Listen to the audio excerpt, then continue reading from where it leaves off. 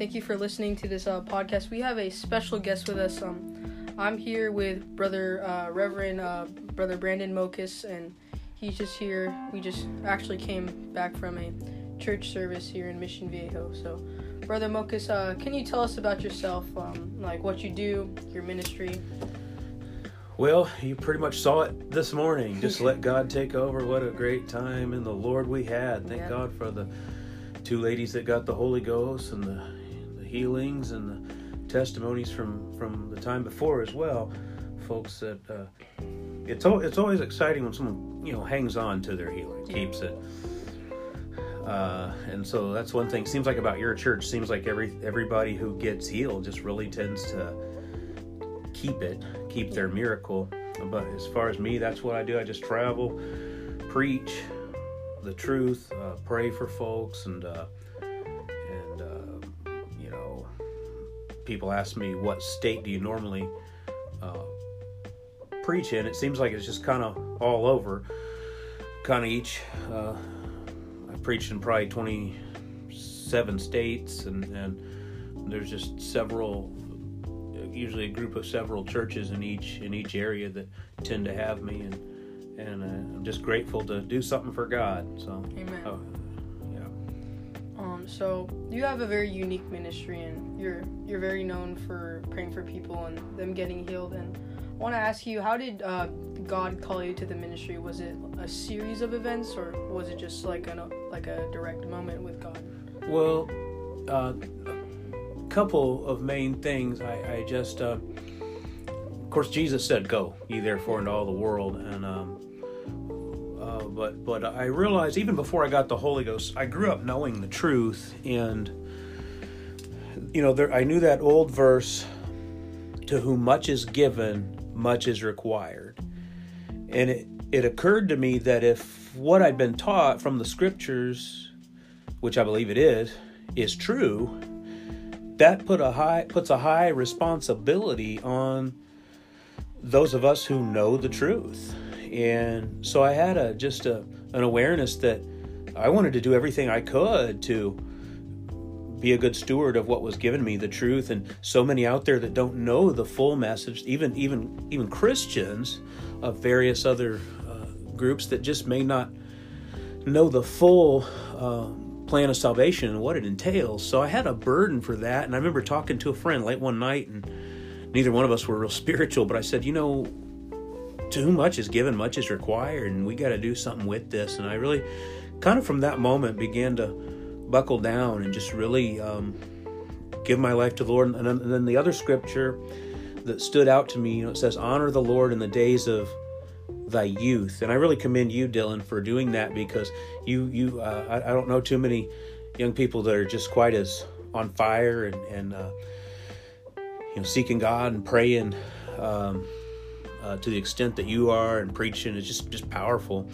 You're almost 14 and praying up a storm, preaching, but that was something really. I was about 17 when I really buckled down with God, really fully, and it just said, honor the Lord in the days of your youth, and so I tried to implement that as well. Awesome. Brother Mocas, like I said earlier, you're very known for praying for people and healings happening, obviously through the power of God. But I wanted to ask you, how did you know God was beginning to use you, and particularly the gift of healing? In healing, of course, I grew up hearing testimonies of miracles. My grandmother had experienced several miracles, and that to me, that was part of what this is all about. And it seemed like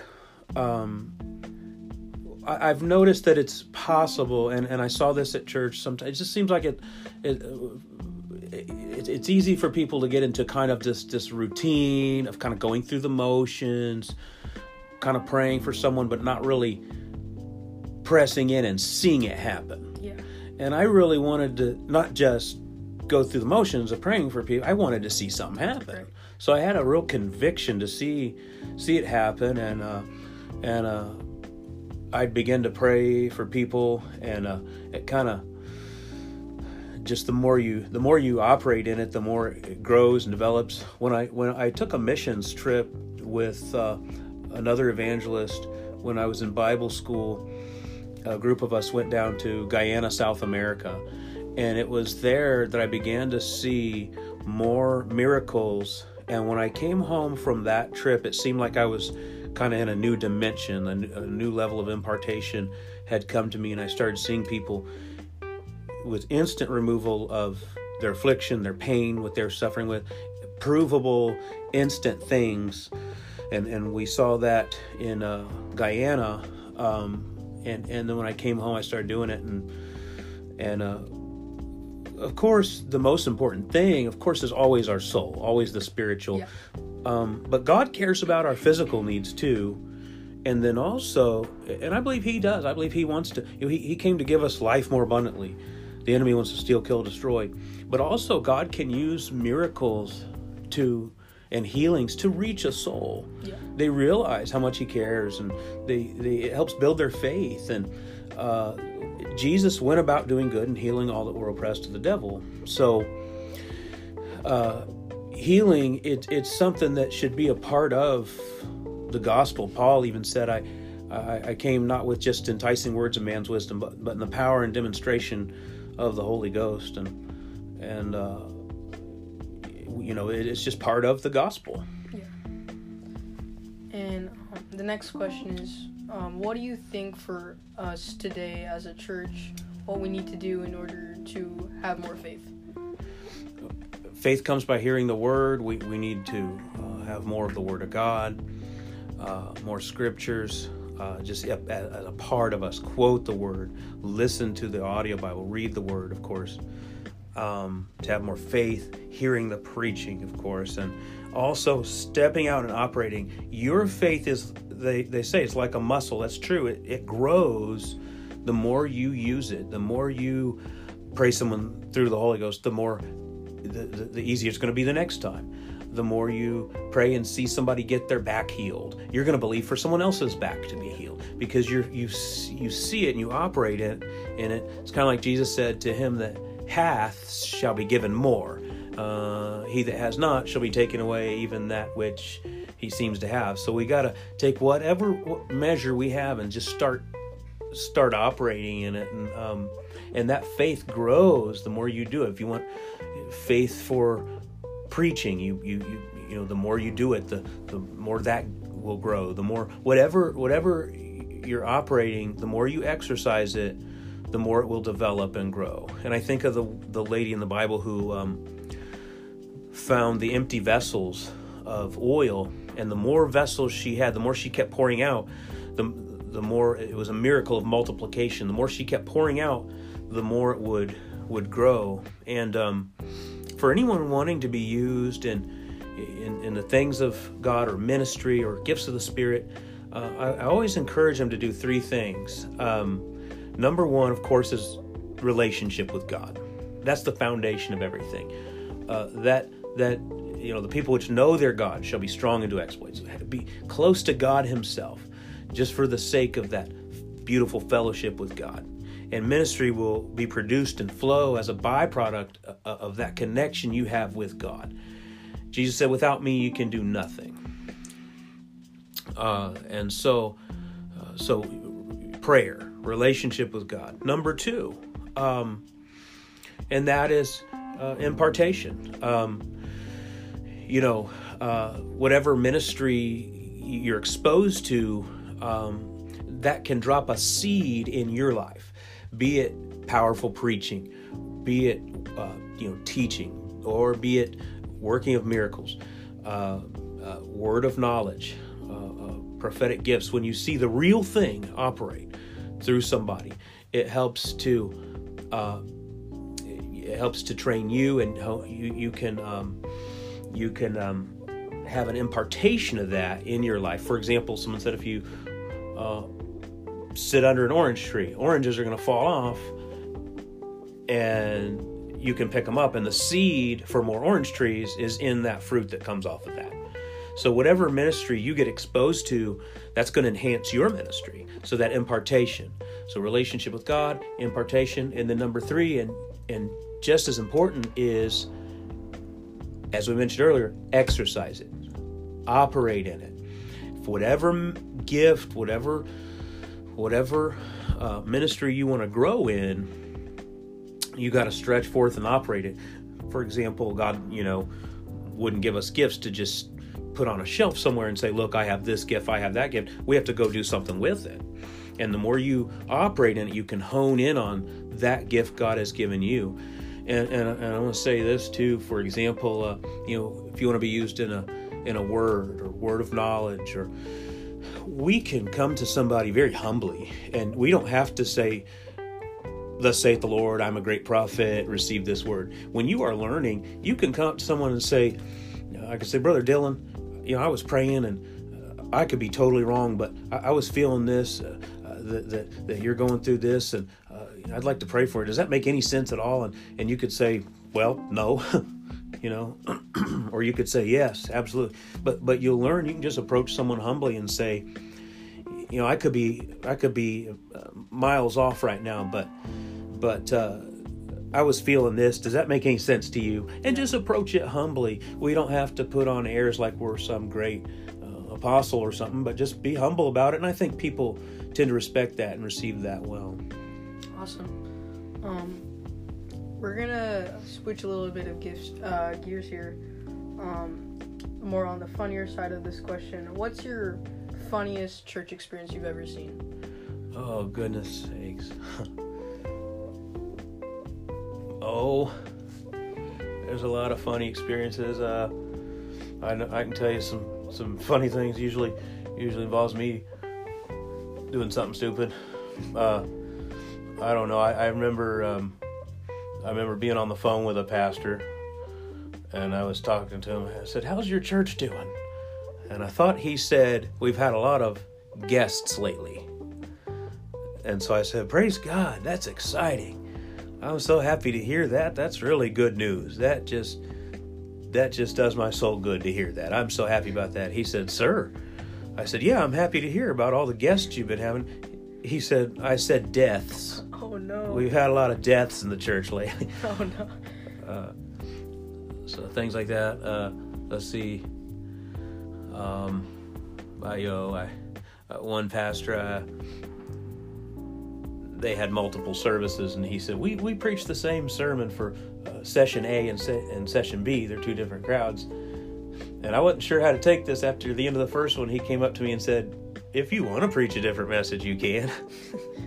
So either that means he wanted to give me more liberty, or he wanted a different message. But actually that day turned out to be a very, very successful day in the Lord. A lot of souls reached and good things done. So it's good to have a sense of humor and be able to kind of make fun of yourself just a little bit. Not too much, but. Awesome. Well, this next question, targeting more people who want to be used in the gifts of Spirit. For people who are watching that are wondering, what do you think are some key things that you should have for people who want to be used in the gifts of the Spirit? Yeah, it's about learning to recognize that voice. The beginning, in John chapter 2, the first miracle ever recorded by Jesus was at that wedding of Cana when he turned the water to wine. And you read that story. At one point, Mary turned to the assistants and said, "Whatever he saith unto you, do it." Or whatever Jesus says to you, do it. And then, of course, the miracle happened. And then it said, "This beginning of miracles did Jesus in Cana of Galilee." I believe there's a connection there. When whatever he says to us, we do it. That's the beginning of miracles. If it's call this certain person on the phone, if you hear that impression to call them and pray for them right now, or invite them to church right now, something as simple as that, something as simple as words of encouragement for someone, or if it's go pray for that person in the wheelchair and command them to stand up when he says to do it, that's when a miracle's going to happen. Now, if we just go try to just go doing it of our own, even Jesus made the statement. He said, "I can do nothing but that which I see the Father do." In other words, what the Spirit leads him to do. And so the servant's not greater than his Lord. We have to be led by the Spirit, and we learn to recognize the voice of God.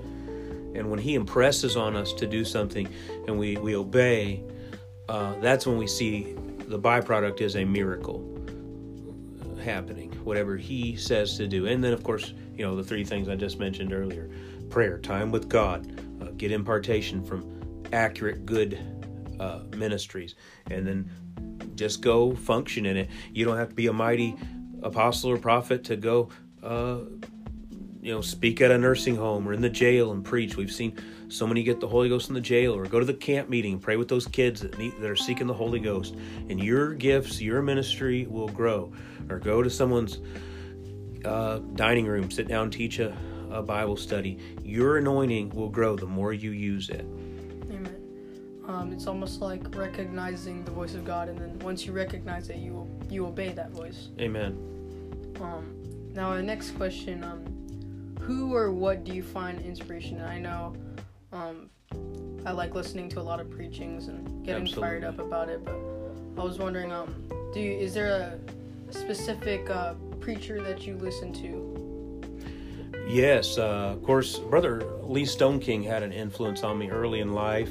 Of course, my pastor growing up, Brother Mooney, there was a guy in our church named Jim Sleva that was just a good role model for us, and would spend time with teenagers, take them on outings and bike rides, or doing adventures and stuff. And then he would talk to us about God when we were curious, and just a good example of living the life, and then others who operate in the gifts, Freddie Clark and many others. And there's a guy that loves souls named Felix Crowder, a powerful guy. I love to hear Chester Wright teach. Love that deep teaching, and Matthew Ball is a good pastor in Indiana. He's been a phenomenal, good influence as well. My own dad, he's I don't know that he would consider himself a preacher per se, but he just very faithful to God, nice to people, fruit of the Spirit, good guy. So I thank God for those that really truly live the life of a Christian, and that set an example for me. Awesome. We're getting to the last questions. What's it like evangelizing, traveling, preaching at churches? What's that like? Well, I think every ministry has things about it that are fulfilling and things that are challenging. Evangelizing I love seeing the souls saved and preaching at the churches, seeing the wonderful people of God, and like you guys getting to be here with you this weekend, and just love meeting the great people of God all over the place, all over the country, and seeing great things happen, seeing the miracles. Love coming back to a church and hearing that, like I did today. People I didn't even know they got healed coming up to me. The one brother that was requesting prayer for his daughter, he said actually she had gotten healed of arthritis when you were here. I forget her name, but just hearing these testimonies and things, it's wonderful to be a part of it. Seeing souls saved, and then of course there's challenges with it because you're not in one location all the time. There's things you miss out on that people who are in one spot all the time get to do. But overall, it's I know there's challenges to pastoring, and there's advantages to that, challenges to evangelizing, but then advantages to that. But whatever calling and ministry we have, just to do that work and stay faithful in the calling. Amen. As a young preacher, there's moments where God will drop a thought in my mind and it will really impact me. Is there a specific message or revelation that God has given you that really changed your life, whether it's a sermon, a message, a preaching that God gave you? Yeah, lots of things. Like I said, we accumulate, things we hear from other preachers, and what's interesting is truth itself. In Romans 8, I believe it's verse 16, says, "The Spirit beareth witness with our spirits that we are the sons of God." Anything that is true will have a certain ring to it. The Spirit will bear witness of it. And so when you hear a new nugget of revelation. You hear something that it'll really ring true with you, and you'll bear witness of it. And then other times, you might hear someone, and you're thinking, that's not what I feel the Holy Ghost is telling me. A little bit off. Yeah, so maybe they're coming at it from an angle of condemnation or something like that. But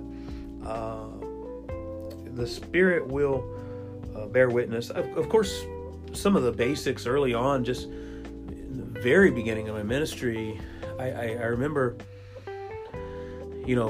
Matthew 7:13, enter in at the straight gate, for broad is the way that leads to destruction, straight and narrow is the way that leads to life. That instruction from Jesus tells us right off the bat that it's not some kind of a broad, sloppy system or message. It is a straight, narrow, specific plan of salvation. And he said, few there be that find it. So it's not that God wants there to be few. He's not willing that any should perish, but that all should come to repentance. But that truth itself, it's not true because most people do it. It's true because it's true, however few that number is. So it's not like we're patting ourselves on the back as apostolics and saying we are better than anybody. Oh no, too much is given, much is required. We have this truth. We need to be thankful for it, and we need to be faithful to it, and we need to teach others whenever we can about being born again of water and spirit. And Acts 2:38, receive the Holy Ghost, repent, be baptized, receive the Holy Ghost, baptized in Jesus' name. So that's the key message. And then, of course, from there we need to explore the things of the Spirit, go deeper. It's unsearchable riches of Christ. And just draw nigh to Him. He'll draw nigh unto you. And one of the key verses that's always impacted me is Matthew 5:6. Blessed are they which hunger and thirst after righteousness, they shall be filled. Those that are hungry. And I appreciate, Dylan, your hunger for the things of God. You're that tremendous hunger. God's going to honor that. And you're already seeing fruit come of it. And you're already preaching and, seeing great things happen. But He's no respecter of persons. Anybody that decides, I want to draw nigh to God, I want to be used by God, they can do that. Amen. Now, our last question. At NAYC 19, Brother Cunningham preached a message on Generation Z, the last message. And if you could give advice to this generation, what would you say? Just stay on that straight and narrow. Don't succumb to the pressures and temptations around you and trying to fit in with this generation. Jesus prophesied in Luke 17, as it was in the days of Lot, who lived in Sodom and Gomorrah. He said, so shall it be in the day the Son of Man is revealed. In other words, it's going to be a wicked generation, wicked age around us. So don't give in to the things around you, but stay faithful to God and His Word, however few it may seem. But I believe there will be an end time outpouring, and He'll pour His Spirit on all flesh. Whosoever will can take of the water of life freely. People from all nationalities, all backgrounds can get the Holy Ghost, no matter what sin they've been involved in. Where sin does abound, grace does much more abound. So no matter how they look on the outside, their appearance, their image, their attitudes, their rebellion, most of them have never experienced the presence of God like you have, or like we have. We need to be thankful, and we need to help them to get to encounter it. And I really believe that once someone experiences the presence of God, it's going to bring a immediate shift in their mind and spirit, where they can get the Holy Ghost. I believe we're going to see people saved and filled from all backgrounds, all lifestyles, whatever. It doesn't matter. God wants to send a mighty outpouring in this end time hour. So what my advice then would be is to just stay ready, stay equipped, be ready to teach that Bible study, be prepared to lay hands on someone, pray when they are hungry and ready and receptive, and God will use you. Awesome. Thank you so much for doing this podcast. Thank you, Dylan. Out of your schedule. If you could just close us out in prayer. Those of you who are listening, just have a time of prayer with us right now. God, we thank you for your presence. Thank you for the awesome things you're doing in our lives. Thank you for everybody listening, God. Let your anointing go out and touch them and speak to them, orchestrate them, God. You can put everyone in place just where you need them to be. And we're asking you to bring direction and help us draw close to you and experience your blessings and your spirit and be refreshed. And we thank you, Lord, for the Holy Ghost, which you have shed abroad in our hearts. We thank you for it. In Jesus' name, amen. Amen. Once again, thank you, Brother Mocas. It was Thank awesome. you. Amazing podcast. Thank you so much. Thank you.